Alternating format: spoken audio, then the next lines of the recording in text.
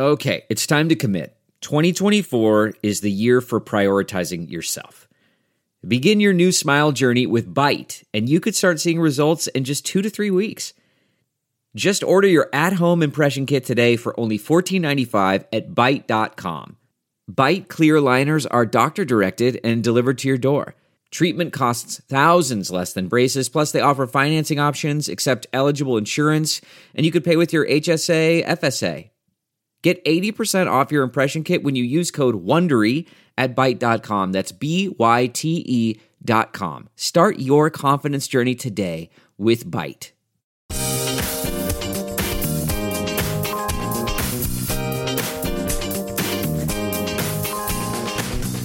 Your Ben Jarofsky Show for this Wednesday, July 5th starts now. On today's show, it's Wednesday, so you know what that means. Monroe Anderson is here for another Monroe Wednesdays.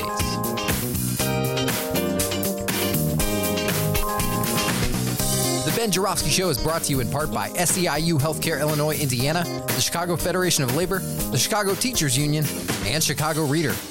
ChicagoReader.com for everything there is to know in the city of Chicago, where to go, what to do, what to eat, what to drink, and so much more. If you want to know it, you can find it at ChicagoReader.com. And Ben Jarofsky's there too. Just head to ChicagoReader.com/Jarofsky. That's JORA, V as in victory, SKY. Hello again, everybody. Ben Jarofsky, who we're calling this Chomsky Nascar Wednesday. And here's why. Because it's Wednesday, and I want to give a shout out to Noam Chomsky, and we ditched NASCAR. We're done with it. All right, let's break it down step by step. First of all, happy 4th, happy extended holiday to one and all. So here's the way my life works. I obsessively talk for 5 days. All right. I do all these podcast drops, talking to people. I set the interviews up. I'm constantly talking. I don't know if there's a man in Chicago who talks more than me. I love talking. But during the weekend, I stop talking. It's like I'm not doing the show. I don't really set up that many interviews over the weekend. I just kind of like am quiet. And so all my ideas are still bubbling around my brain. Bubble, bubble, bubble, bubble. But I got no one to talk to about them. Anyway, this is my long-winded way of saying I've been thinking about NASCAR for the last 4 or 5 days. I've had no one to talk to about it. My wife's like, I'm tired of hearing you talk about NASCAR. No, she never said that. I'm just kidding. But she's heard me talk about it going on and on. And this is why I bring up Noam Chomsky.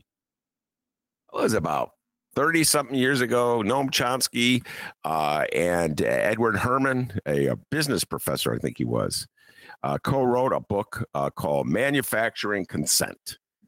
And it was all about how the media and government, manufacturers' consent gets us to support stuff we didn't even know we wanted to do. We just nod along. We're like sheep. It's really strong here in the city of Chicago. I would argue that Chicago, our vulnerability to this kind of propaganda and gaslighting is more wide open than in other cities. I'll tell you why. Because we have this sense of inadequacy in Chicago, this second city-itis, this feeling that we don't rate, that we're in the middle. We're not LA, man. We're not New York. We're not one coast or the other. We're just like these forgotten people. And we want to assert that we matter. And so in order to assert that we matter, we subscribe to some of the dumbest ideas. And I feel free of this to a certain degree because I'm not from Chicago, so I don't have the second city-itis as much as the rest of you guys do. So I kind of watch you do your little Chicago thing. But I have it to a little degree. I mean, I jump aboard. I'm a huge Bulls fan. I go to Grant Park when they win. They haven't won in a while. So I understand getting all caught up in something. I do. I don't think I'm better than you, Chicago. I just think I'm different than you. So I watched you get like the media manipulation and hype over NASCAR. The Sun-Times lost its freaking mind on her. They like 6 pages dedicated to NASCAR in every edition.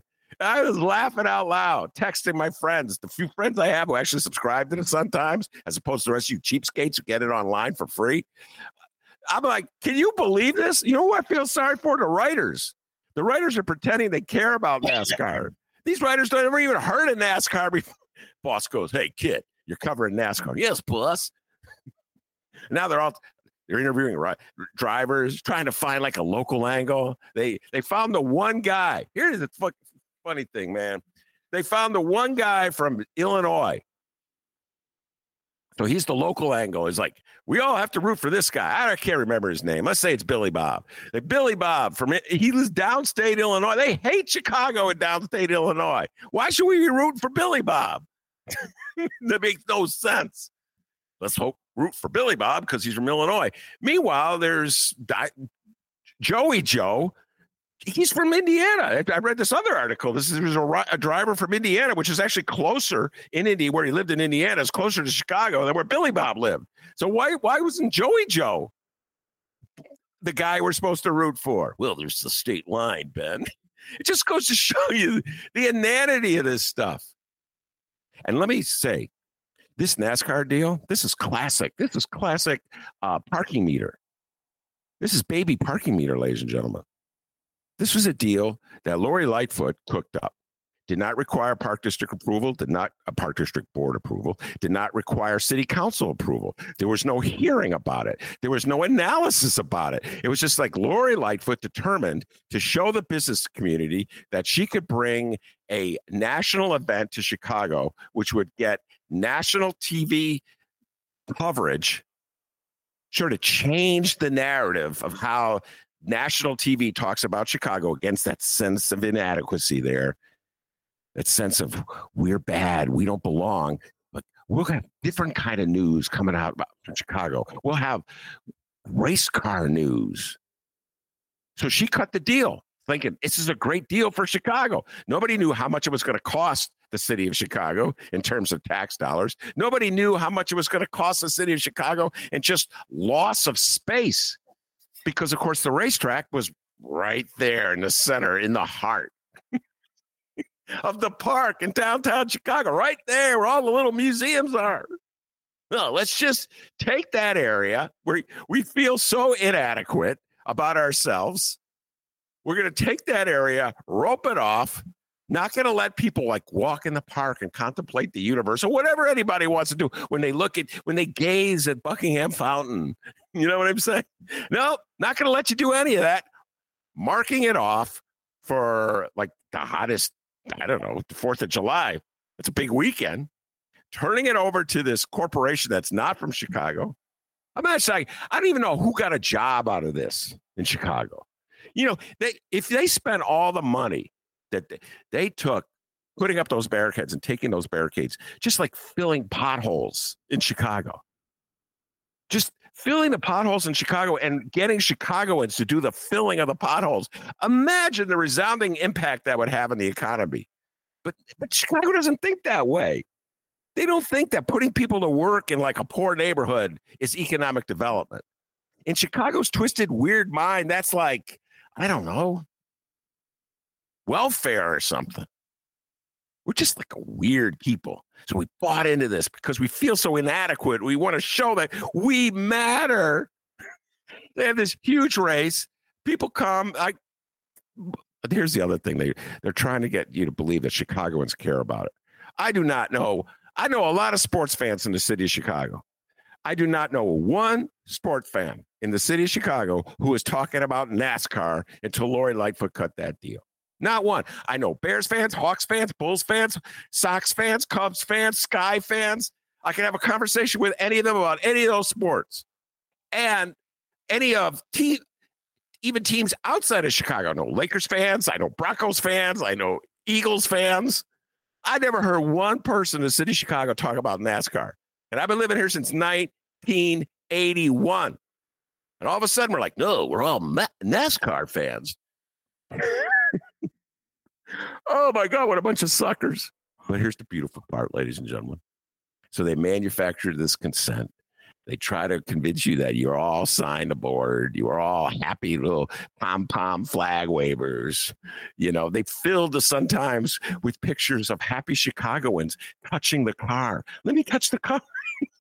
They put a car, I don't know where, somewhere it's like they put the car in Hyde Park. And then like, can we get some kids to touch the car? The kids are touching the car. There you go. Remember, it was like about a year ago, that big thing in the Loop was they were really scared about drag racers. We did a couple shows about that. Remember that, ladies and gentlemen? Yeah. Oh my God, this is a threat to society in Chicago. The drag racing. That's what they filled it. Channel 9's, the Channel 9 new news. Let's scare the baby boomers. They had so many stories about drag racing in Chicago.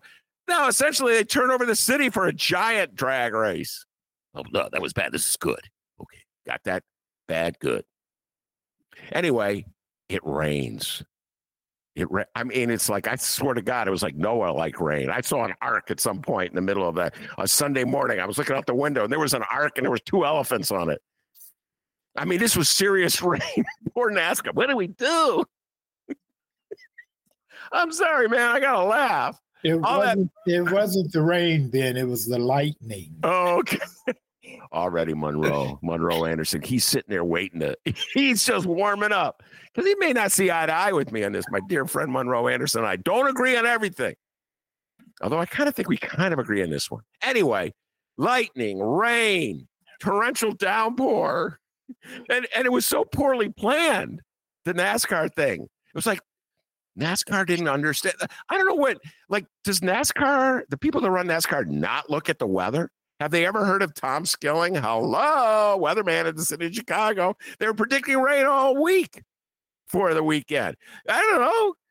Maybe like a little room where people could go to seek shelter from the storm. No, everybody was drenched. It's like Woodstock, only they weren't 20 years old and stoned. Well, maybe some of them were. But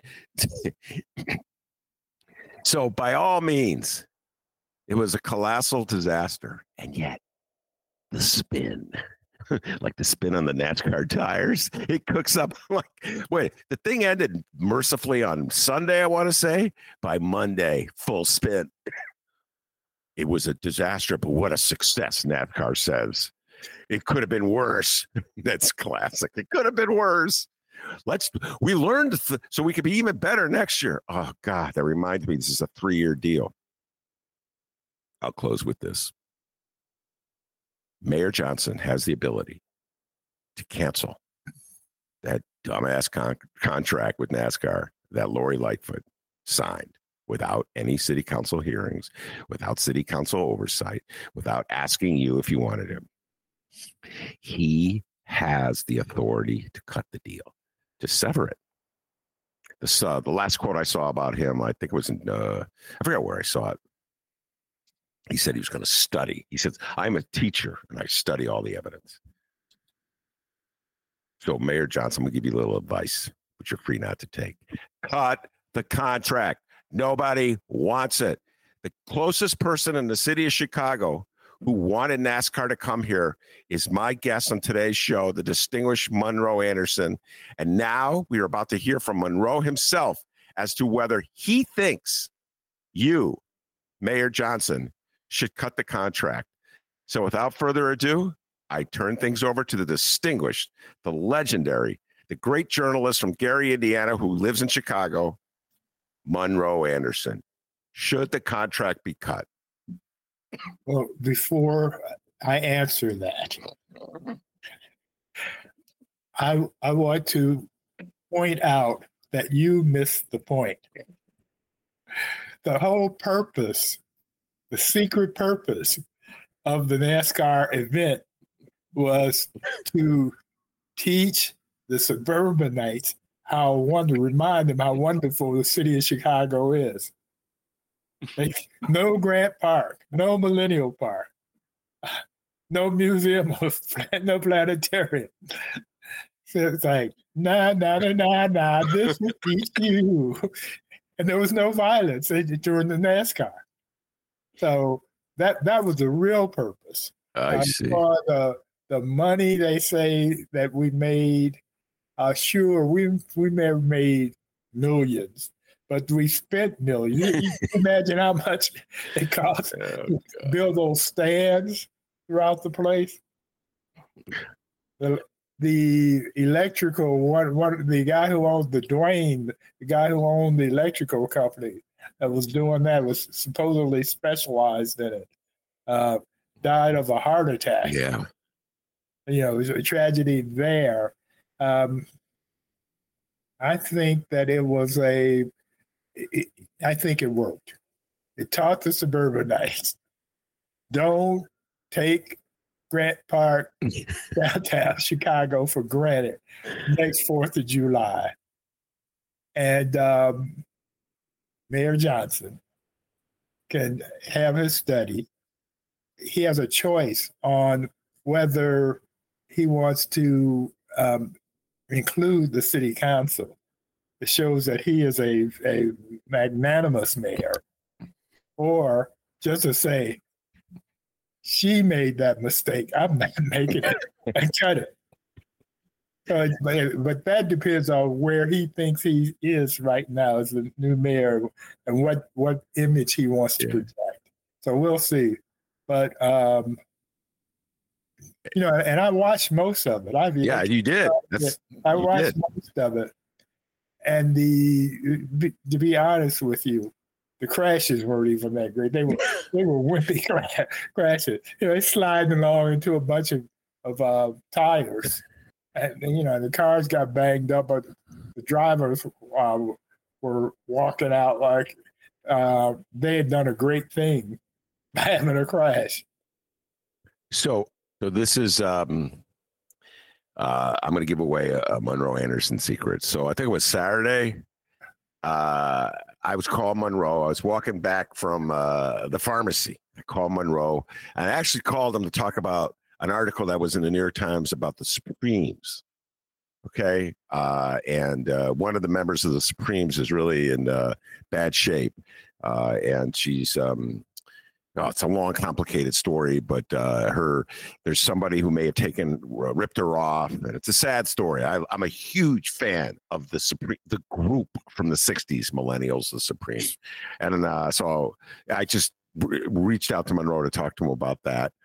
But of course, we immediately went to NASCAR because Monroe was watching it as I had the conversation with him. And it started to rain, of course. It rained all weekend. So I had to go under the entrance of a school. There happened to be a school nearby when I was on the phone. And I went into that little entrance to be protected from the rain and spent about a half an hour there waiting out the rain, talking to Monroe. And he was giving me the play-by-play of the only man in Chicago I know who actually watched the thing. And then he literally said, ladies and gentlemen, there's only been one crash, proving that the only reason anybody watches this thing is to see a crash. And I was wrong. There are lots of little mini crashes. But there was only one, and it wasn't major. The car slid, hit the tires, couldn't drive anymore. That was the end of it. But it wasn't fiery. It wasn't. You didn't even hear the crash because the tires absorbed the crash. So it wasn't a typical NASCAR or Formula car crash. Yeah. Well, I think at the time I don't know how many crashes there were. So wait, time out. I need to know this. Was this the first time you ever watched NASCAR, or do you watch it? No. It was the first. Okay, all right. There we go. At least you're honest. Hey, right. And I was, again, it was my thinking, and I've said this on your podcast, was that it could, like with having the Bears in town, it could show off the city, be sort of a advertisement for downtown Chicago. Well, unfortunately, it wasn't. There was one stretch where you got some of the city, but the rest of the time you were watching the cars, who were mainly single file, so it was like watching the Dan Ryan or something. I mean, they were going a little faster than that at times, but you didn't see much of the city because of the way the the stands blocked out much of the skyline. Yeah. Right, as far as I could tell. So I don't think it did a great job with that either. Yeah. So this is the text that was sent out from Block Club, the neighborhood newspaper I subscribe to. And they, before I go here, let me just say they do a great job. And I'm a proud subscriber or donor, whatever I am, to Block Club. That said, this is what I'm talking about when I talk about manufacturing consent, Monroe. Here's the headline, or here's the email they sent. It was wet and delayed, but we sort of pulled it off. And I'm like, what we didn't do. First of all, we didn't do anything. Like the city. Nobody in the city of Chicago did anything for this. Lori Lightfoot cut a deal with NASCAR. NASCAR brought in their own people to set this thing up. Nobody got a job off of this. No, it's like nobody benefited from this. Nobody from the city. Okay. The argument they would make. Yeah, go ahead. Well, not they. The ex-mayor, the former mayor would make, I'm sure, is that we got hotels filled and restaurants and you know what? That's not even true. I'll give you an example because we, as in my wife and I, were talking about going downtown to eat at one of our favorite restaurants. And then I go, wait, NASCAR's there. Can't go downtown. We wouldn't have gone probably anyway because of the torrential downpour. Right, exactly. But the point is like, in my mind, and my wife and I, we go to Millennium Park all the time because we love the music. In my mind, the downtown area was off limits because of NASCAR. And I'll bet you there were lots of people in the city of Chicago that say, oh, that headache. And it's so classic Chicago, Monroe. Just the giveaway. Just the fact, just think about this for a moment. Let me ask you this. You're from Gary. Yes. Does Gary have the same mentality? Like, I'm the mayor of Gary. I'm just going to give away your best. Think about your most upscale, popular part of Gary.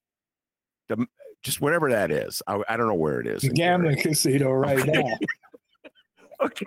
It's the Hard Rock Cafe. I haven't been there. Gary's got a beautiful lakefront. There is. Marquette Park.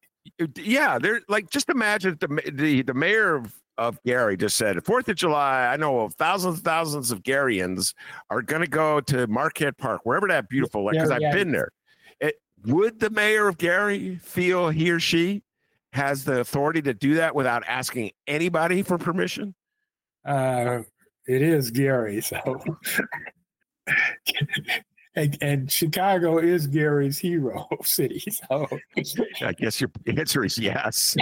Your baby Chicago. I want to be like, how about Indianapolis? Would Indianapolis do it? I don't know. I'm just trying to think. Well, they have their own race, so they probably wouldn't even let NASCAR in. Actually, NASCAR, I think, used that racetrack.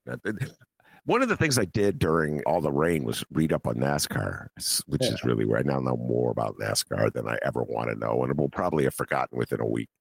Anyway, neither here nor there. To me, no, I suspect from you putting on a bold front, but I suspect that all this information converted you, and you got somewhere in your house right now. There's a MAGA cap. that you got to wear when you go to the next NASCAR race. The inner MAGA. Yeah. We all have a little MAGA in us. Okay, it's just knocking on the door to come out. All right, so we'll move on from NASCAR. There's two other big items that we want to talk about. One, obviously, is the Supreme Court rulings last week regarding affirmative action. It went down after Monroe was on the show. Clarence Thomas's opinion, Ketanji Brown Jackson's opinion, their feud, the attitude that somehow or other affirmative action is a detriment to Black people. Now, man, you talk about a total mind messing with people's minds. It's like, wow. It's the one little thing America has done for black people since they promised them 40 acres and a mule. And now they treat it like it's bad for you, black people. So we're going to take it away from you, and you're going to say thank you to us. Monroe, they're messing with people. And we have to talk about Trump's rally in South Carolina. So which one do you want to go with? Let's go with affirmative action first. Yeah. We'll close with Trump. So the ruling, just to remind folks, came down, I want to say Friday, and it had to do with admissions policies at Harvard and at North Carolina, University of North Carolina, in which they had affirmative action program in which the universities recognized the need to have a diverse student body. And so they were going to bend over backwards or bend over a little bit to make sure that there were at least some black people in the student body, and they weren't just reserving all the spots for the sons and daughters of previous alum. And that was torpedoed by the Supreme Court in a 6-3 decision in which the Supreme Court argued that it was racial discrimination and a violation of the concepts of a colorblind society that our Constitution upholds, even though it never upheld anything like it. And furthermore, violated the concept of meritocracy, in which we all got what we earned on the playing field, and that nobody should have an advantage over anybody else, even, of course, though there is nothing vaguely meritocracy. There's no meritocracy in America. No. Never has been. Go. Whatever happened to the term reverse racism? Remember that? Mm. Yeah, 20 years ago, that was the preferred term of use. I guess I didn't want to sound old-fashioned, or maybe the argument that they're making is that everything is hunky-dory now. Yeah. That it's even, Steven, fair and square. And so why should blacks be given any advantage? And it's not much of an advantage to begin with. What was happening before the Supreme Court ruled was that normally the default position was white man in the front of the line. That had been the what they were correcting was that default position that if you were a white male, you automatically went straight to the front of the line. And with the affirmative action, then what it meant was that some other people got to be in line first also. There was a mixture of the front line ranks. And they've been fighting this since Bakke. Mm-hmm. Right wing, they've been fighting it since the Bakke. Hard as they tried, none of it worked because it was obvious that what they were doing was they were just trying to maintain privilege for white men. But then they came up with this brilliant idea. Well, how about Asians? Yeah. This is a twofer for us. We can kill affirmative action and split the ever-growing colored movement, diverse movement in America. So we could do that. And so that's what they did, the Supreme Court did. However, there are many Asians, not all, but there are many Asians who were in favor of affirmative action. So it's because Asians are smart people. They figured out what the guys are up to. The Christian, white Christians. Well, let's back up a little bit. Take it point by point on what you raise. Yeah. When you said reverse racism as a concept is no longer articulated that much, or it's been dropped, and that goes back to what Monroe's talking about. Bakke was I think we want to get into medical school in the 70s. He filed a suit claiming that like his test scores were higher than some black guy who got into the medical school, and so that was the famous Bakke decision, went to the Supreme Court. and it was the first attempt promoting the concept of reverse racism. The reason I think you don't hear reverse racism anymore is because the same people who are saying reverse racism have morphed into MAGA in this generation, Monroe. Yeah. And right now, MAGA is denying that racism exists. Oh, I forgot about that. Yeah. So racism doesn't exist. You never, yeah. What was I thinking? So it's like MAGA's official vision of like slavery. It was not a bad deal. You got we got pretty good meals. Yeah, we got about Africa. It was so much better. And we used to tell them, why don't you go back to Africa? But to make this concept work, we just say, well, we did you a big favor. We got you out of Africa. And you got to work hard for nothing. Yeah. Yeah. Good gig. One of the arguments when I was fighting with the MAGA people on Facebook, and they would brag about how unemployment was down for Black folks. I tell them, well, the best unemployment number for Blacks was during slavery, when nobody was unemployed. They just weren't getting paid for it. God, that was such a dumb argument. I remember so much Trump bragging, Black unemployment is down. It's so, it was just such an inadequate, just a worthless, talk about manufacturing consent, just like a meaningless debate. You know, the endless procession of unemployment statistics that like go up and down at any given time, and presidents like from one presidency to the other. Meanwhile, the overall inequities still exist in this country. So even if you have a job, your job pays so little that it's like you're stuck in a quagmire. And it was just so absurd, Monroe, to use that as an argument to justify whatever policy that Trump was implementing, which were usually cutting. The only policy he implemented really was, other than try to have a coup, was to cut taxes on the wealthy. Oh, and stack the Supreme Court. Yeah, stack the Supreme Court. All right. So I've got a couple of questions for you to get your thoughts on. And we'll start with the Clarence Thomas question. Okay. All right. And so Clarence Thomas got very personal in his decision on this. And he basically called out his fellow Supreme Court Justice, Ketanji Brown Jackson. And he said that she just believes that racism exists, that it's the most powerful force in America, and that it affects every aspect of life, and she should get over that. And he furthermore said that affirmative action hurts Black people, essentially because it gives them something that they're not deserving of, or even if they are deserving of it, they're plagued by doubts.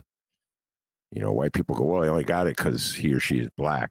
So therefore, not because he or she is talented. Yes. Yeah. So no matter what. So if the way to eradicate that is to get, this is his argument, ladies and gentlemen, not mine, to get rid of affirmative action. And that way, white people will suddenly say, oh, well, we got rid of affirmative action. This Black person must really deserve and warrant. Like, you will ever find a white person who's going to think that way. Like, Clarence Thomas either doesn't know white people or has never met white people, which is really weird because he's surrounded by them. Yeah, so, he sleeps with one every night. Well, we don't know that. Okay, we don't know what they do. I'm not getting into their personal life. I know they share a house, I think. Anyway, I know.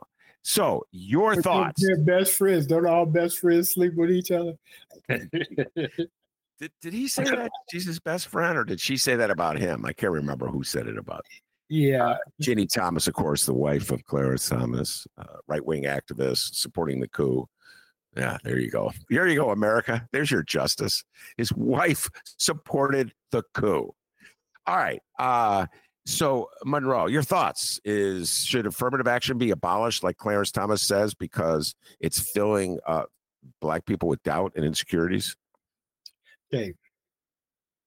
First of all, I am an affirmative action baby. I got into this business, journalism, as a result of affirmative action. For your younger listeners, I will remind them that in the 60s, there were race riots going on summer after summer after summer over injustices. And what's interesting, of course, is prior to the 60s, all the race riots were white people killing and destroying black towns and acting up because they thought, like MAGA people do today, that it was all theirs and shouldn't anybody else be around. When the race riots started, all the media was white. Whites on, basically. You'd have a token black here, a token black there. When the riots started, and they started sending white reporters into the riots, the reporters didn't do so well. First of all, nobody wanted to talk to them because they were mad at Whitey. And secondly, people were so mad at Whitey that sometimes they throw bricks at him. So they said, maybe we'll have somebody who looks like them. Go talk to them. And so suddenly there was this interest in hiring blacks in the media. The first black reporter at the Tribune, for example, was a Chicago policeman who became a reporter. I didn't know that. Joe Boyce. I know him personally. Clarence Page was the second black. To put it in perspective, he came a year or two later. Wow. That is deep. Let's just pause to think about that, ladies and gentlemen. We're talking about things that happened in 1970? 1966, 68. Okay. Wow. When the riots were going on. Yeah. I got my internship. Oh, one other. Russ Ewart. Ewing? Ewing. Yeah. I had a neighbor named Ewing. Russ Ewing was a fireman before he was hired to be a reporter because there were none. Wow. Renee Ferguson. Renee Ferguson and I were the only two black in the journalism department at Indiana University in the late 60s. There just were none. The way I got into it was I had this professor at Indiana University, photography professor, Will Counts, who is famous. I didn't realize how famous he was at the time, but he shot the photograph. He covered the civil rights movement, and he shot some of the photographs of blacks being beaten by the angry whites rioters. And he won a Pulitzer for it. Mm-hmm. Anyway, I studied photography under him. I'm in the newsroom at the Indiana Daily Student, sitting at my typewriter writing, and he comes to me and says that one of his former students, Marv Cuffer, was an intern, a correspondent at Newsweek in Chicago, and they were expecting a long, hot summer. And they were looking specifically for a black reporter, and that I should apply for an internship. So I follow up. I write a letter to Newsweek. I get a call from the bureau. They said, we'd like to interview you. When could you come down? I'm in Bloomington. I said, during spring break, I can come then because I'm going home to Gary. So I just come over to Chicago. Fine. I get there. It's the day before my 21st birthday, the day after Dr. King had been assassinated. The West Side was in flames. That was the easiest job interview I ever had in my life. Affirmative action. And interesting, I don't think I ever told you this, but during that time, Newsweek did a piece on how the white press attempts to reach the black community. I interviewed all four editors of Chicago News. At that time, there were four major white newspapers. Mm-hmm. I interviewed all four of them. Everybody offered me a job after the interview. Wow. It's just unsolicited. I'm still in college. I'm still at Indiana University. That's how it was back then.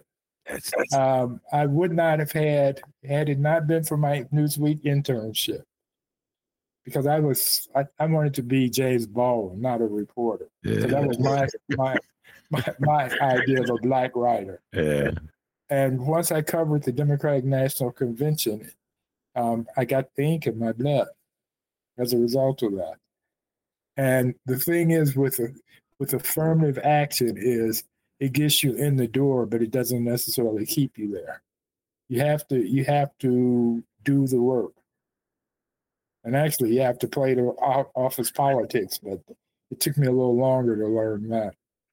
Well, okay, so playing office politics exists for anybody to a certain degree, but it's that much more complicated when you're a black person playing office politics in a white environment filled with people who have all kinds of subterranean or sometimes above ground prejudices against black people. Right. And this is totally unrelated to absolutely anything. But I think this is something I thought about, Monroe. I was thinking about just going through all the jobs one day. I was going for one of my famous walks, and I wasn't talking to you on the phone, so I was thinking independently in my mind, and I was like thinking about all the times I had like benefited from a boss who liked me just on a personal level. Didn't happen that often, but it happened a few times. They liked me on a personal level, so I got a break. And then I thought, conversely, all the times my progress was impeded, speaking euphemistically, by the actions of an editor who didn't like me for whatever reasons. It's hard to believe he cannot like me. And that's me talking. Just imagine if it's you talking. And you get what I mean? Like the attitude. Yeah, right. I know. I know it all too well. My first job after Newsweek, which was an internship, my first job was at the National Observer, which was in White Oak, Maryland, right outside of D.C. And they had this managing editor who was a racist. William Raspberry had applied there, and he saw his resume, and then he said, "Well, you realize this is a Negro." They didn't hire Bob Teague, who's this well-known back in that day TV reporter, had applied there unsuccessfully. The racist managing editor retired, and they vowed that the first qualified black who applied, they would hire him. And I'm in college. I'm watching morning news, and the National Observer is advertising on there. And I said, "Oh, I'll apply there too." They see my resume. I had been an intern at Newsweek, so I'd been accepted into the club, so to speak. So they hired me. And when I say I was the first black at the National Observer, I mean I was the first black.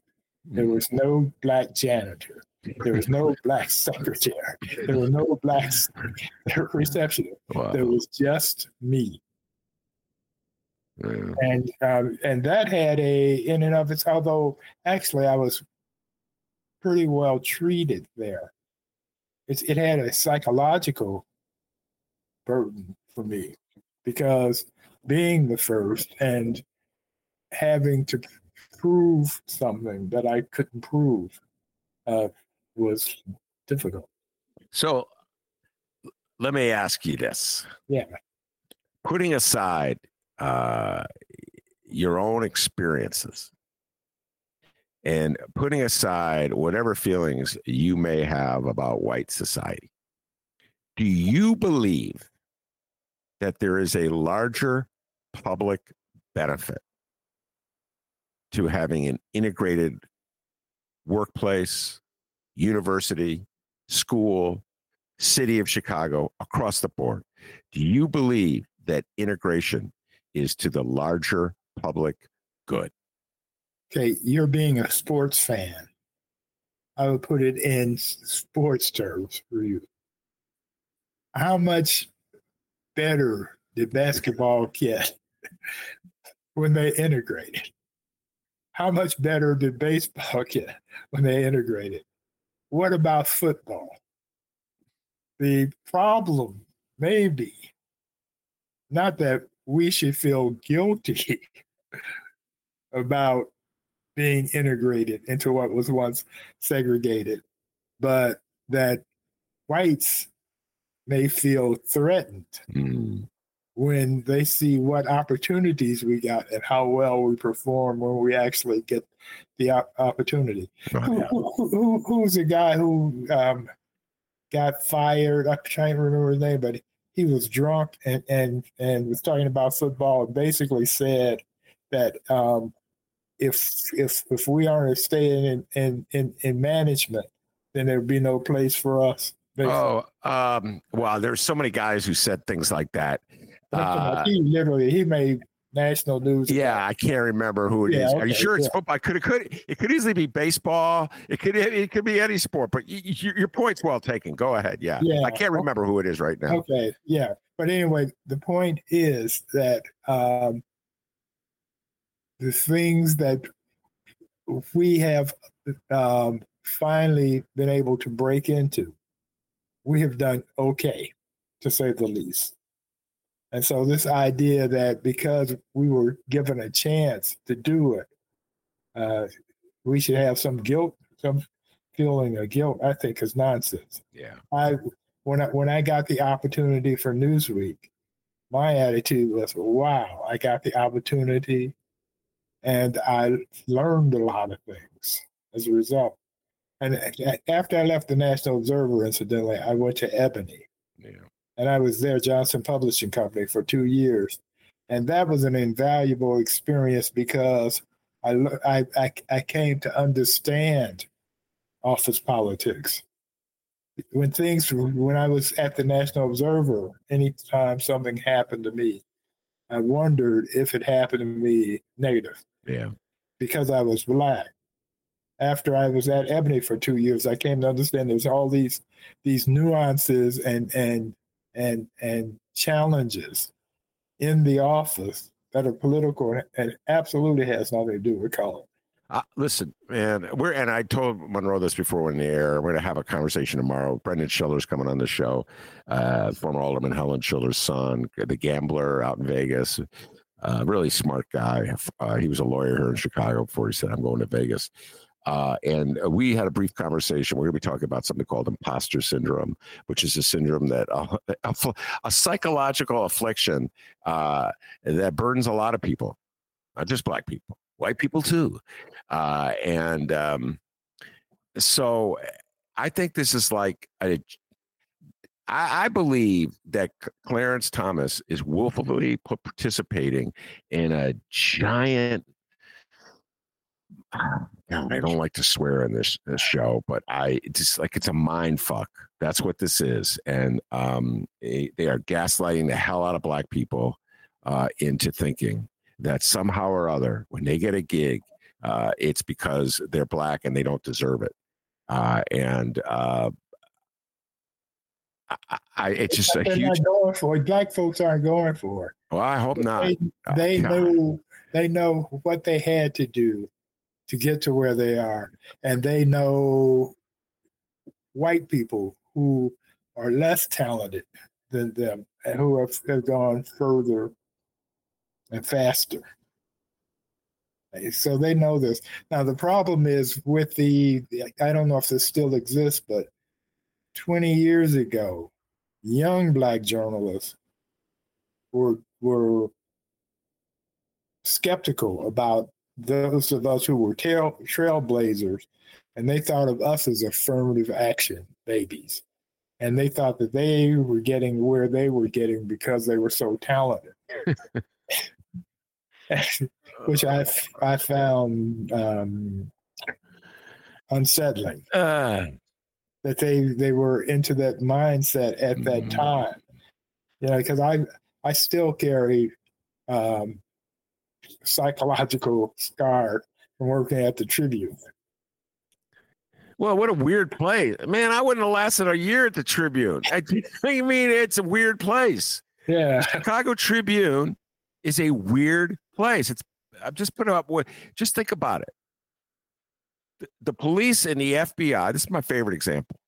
The police, the FBI joined together to kill Fred Hampton and Mark Clark. Happened in 1969. We now know the story. They were drugged beforehand by a FBI informer. The cops did a midnight raid, and gunned them down, killed them. Yeah. Okay, killed them. All right. Yeah, he was assassinated. It was an assassination. He was a political person, so he was assassinated. Okay, we'll call it an assassination, whatever you want to call it. The Tribune's response was to take whatever propaganda the police gave and put it on the front page. In other words, it was a shootout, and the cops were lucky to survive. And the truth was, the man was asleep. He'd been drugged. Oh, and their evidence was nail holes. Nail holes. And those were supposed to be bullet holes. So, as far as I know, the Chicago Tribune has never apologized for its role. That's just one example. Right. That's just blatant racism, people. I mean, I don't know what else to say. This is right around the time that Monroe Anderson is getting his job at the Chicago Tribune. Right. So just think of the mentality of the people who run that paper that would print that stuff, then realize it's wrong, and then pretend like they never printed it.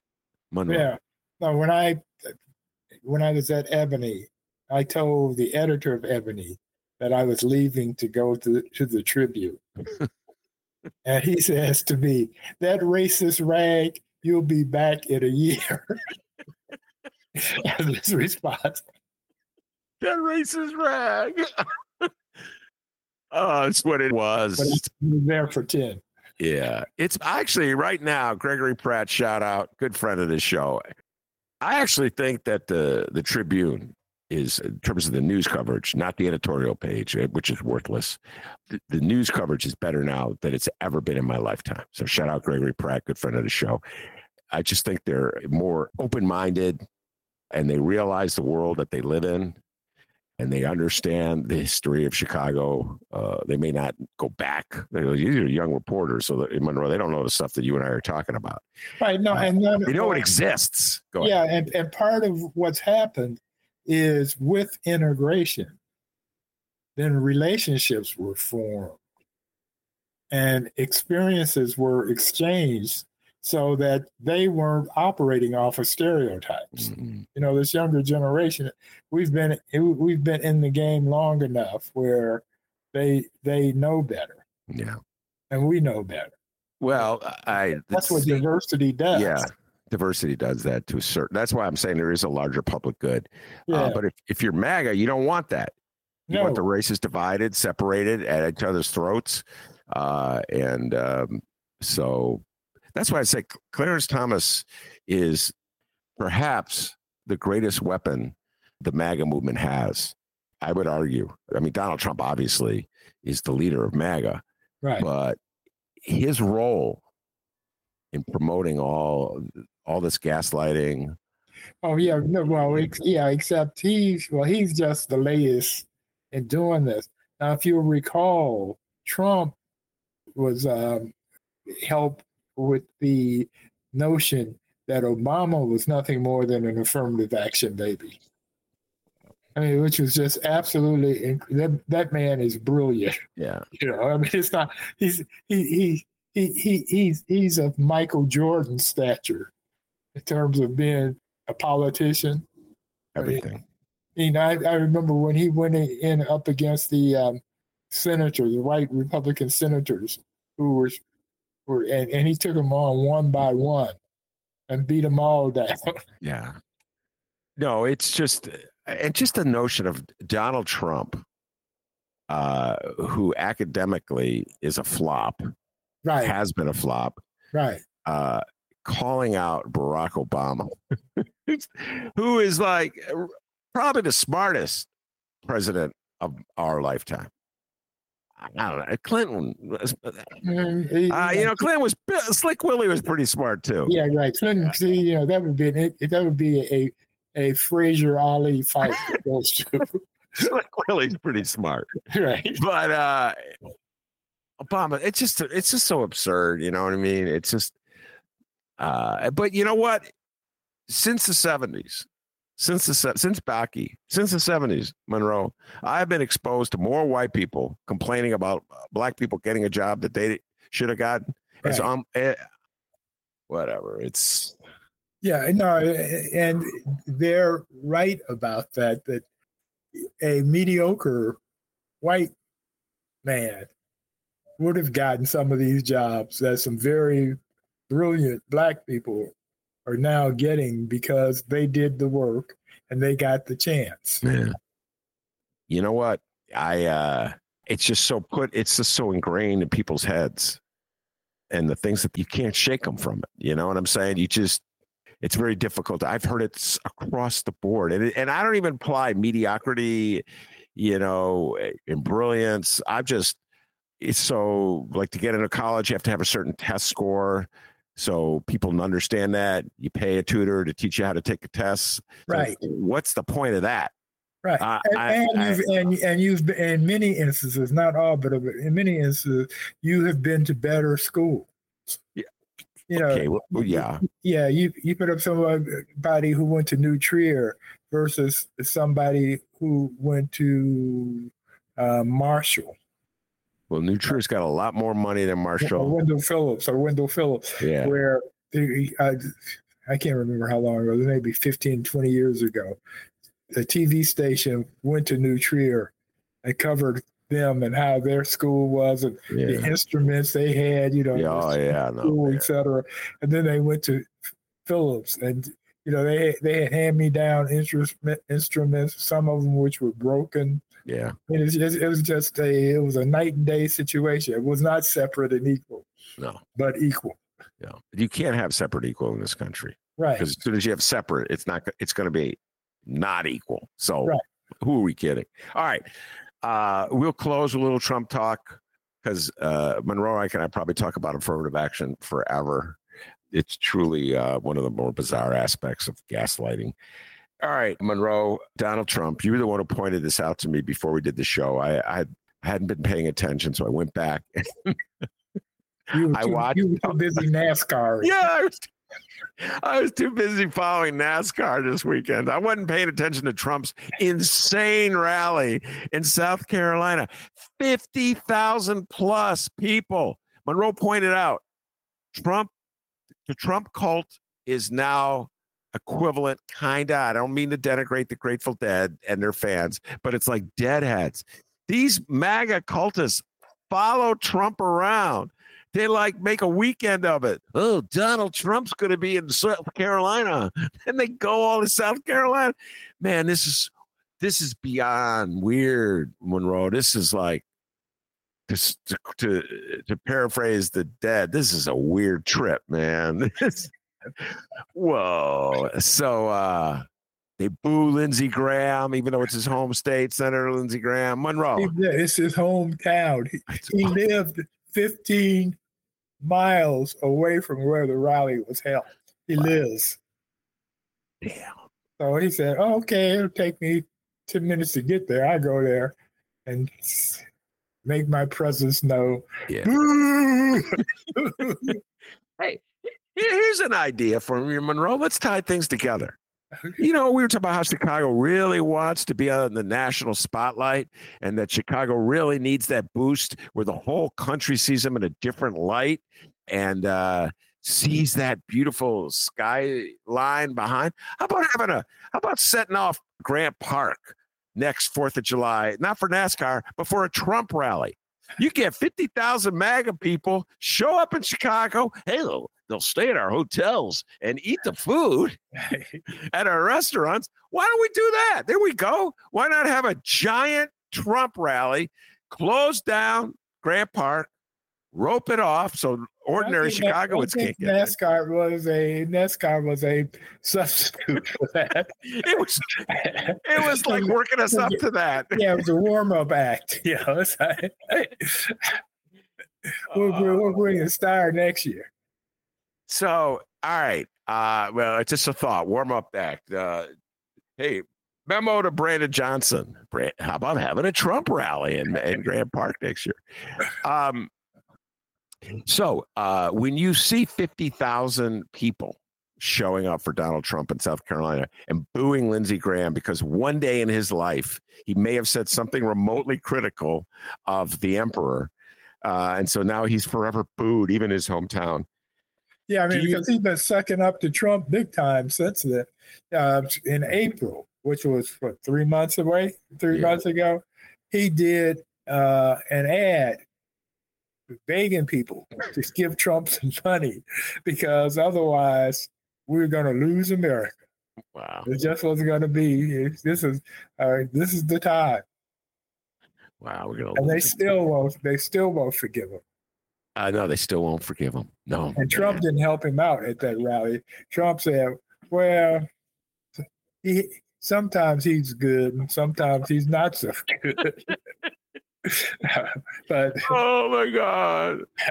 Remember, got a blanket of Sessions from Alabama. Right, remember him?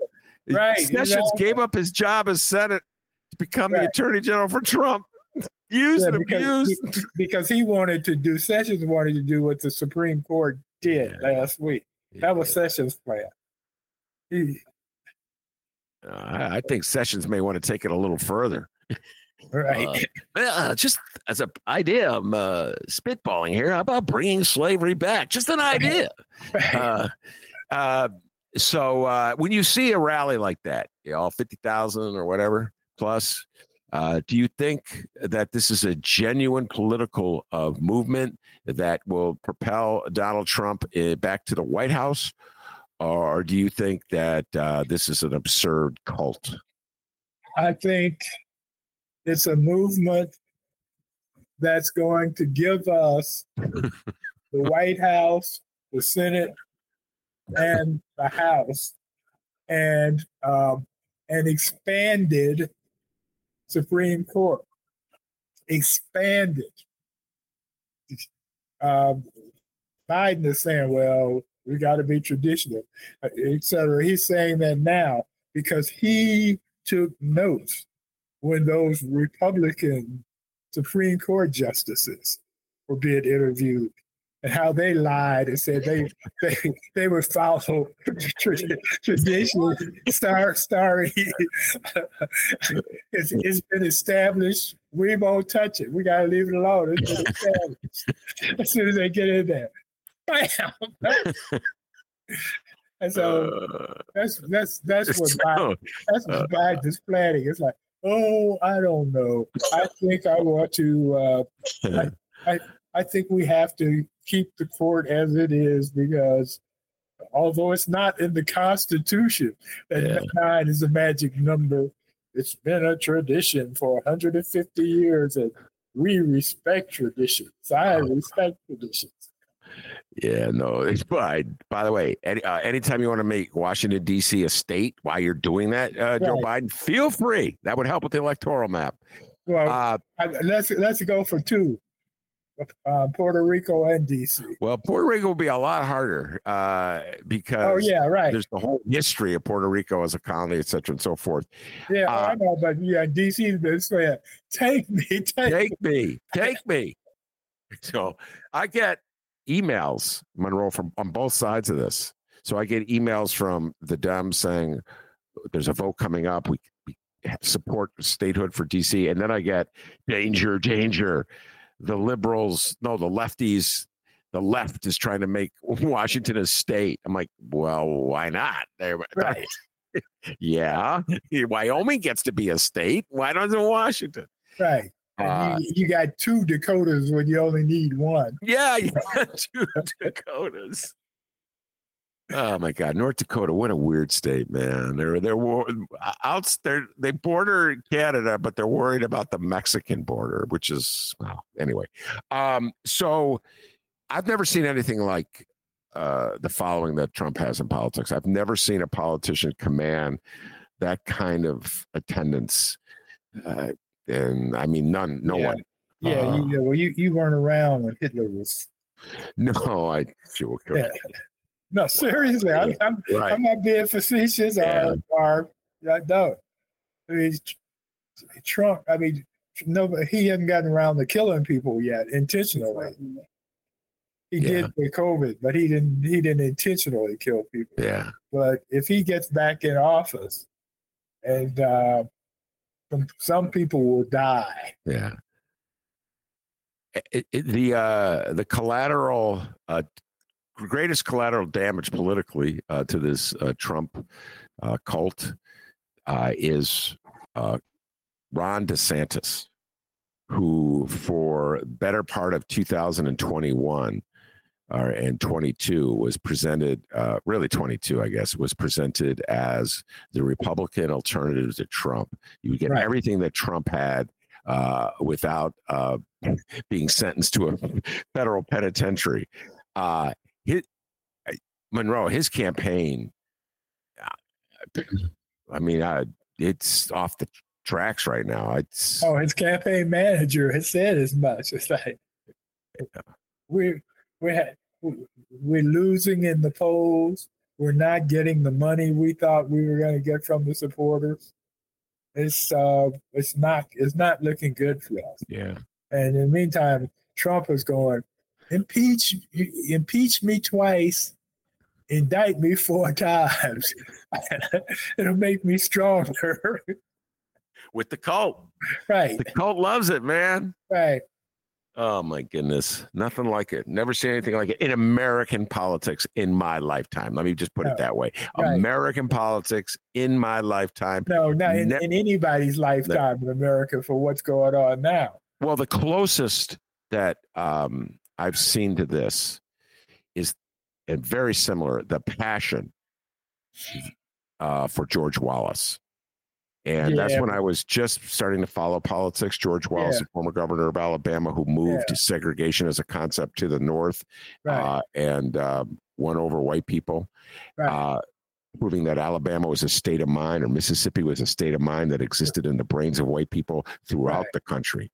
He was as close as I saw this until he got shot. Remember Monroe? He would have rallies, but nothing like this, you know? Right. No, Trump, well, because... Yeah, I mean, Trump was a TV star before he ran. That was the difference. Yeah. Yeah, there are people who really thought that he's this brilliant businessman. Yeah. And then his whole life wasn't a big lie. No, that's the first gaslight, that he was a brilliant businessman. Right. He was his career was saved by national TV was using him to promote its shows and sell advertising. And wow, look at where we are. All right, Monroe. I think we've come to the end of today's show, and I usually try to end with a little optimism. Yeah, what was the prediction you made? Oh no, wasn't it last week that you were predicting that Trump would not be running for president? Remember that prediction? Are you through with that prediction? Not yet. Not yet. No. I mean, right now, obviously, he's running. Yeah. But the thing is, one thing we need, and we'll see if this happens because it's not happening yet, is we need Chris Christie to qualify for the August debates. And they have these rules where they're trying to keep people out. So you got to have contributions from 40,000 different donors. Yeah. And you got to be, 2%, 4% in the polls, whatever. Anyway, Christie's not either place yet. But Christie is smart and he can be entertaining. and he's as much of an asshole as Trump is. I don't know. It's close. That's a great battle. Right, exactly. And so I don't know if anyone can top Trump. And he said in 2016, where he screwed up was he figured he'd go after his opponents and then come after Trump. Yeah. And that was a mistake everybody made. So he's going straight for the king. And he's not pulling any punches. And he will even get nastier. Well, he's just warming up. It's a sign of desperation where we're banking on Chris Christie, but that's where we are, ladies and gentlemen. Right. Actually, I want Trump to stay there because Biden beat him once and he could do it again. So, so I prefer, I mean, as Christie says, Trump is a big loser, as we have all said. Yeah. And by the way, ladies and gentlemen, that debate is only a month off. Man, time flies. The first Republican debate is only a month off. All right, Monroe, it's a blast talking to you as always. So take care. Have a great week. I'll see you next week. All right. All right. Okay. All right. That's the great Monroe Anderson. I also want to thank producer Chris for doing an outstanding job. And Monroe will agree with me when I say, hey, producer Chris, give yourself a raise. Take it out of petty cash. Peace and love, everybody. And remember, you can always download previous Ben Joravsky shows, get Benny J bonus interviews, and so much more at chicagoreader.com. Follow The Ben Joravsky Show on Instagram at Benny J Show, and like, subscribe, and follow The Ben Joravsky Show on your favorite streaming and podcasting platforms.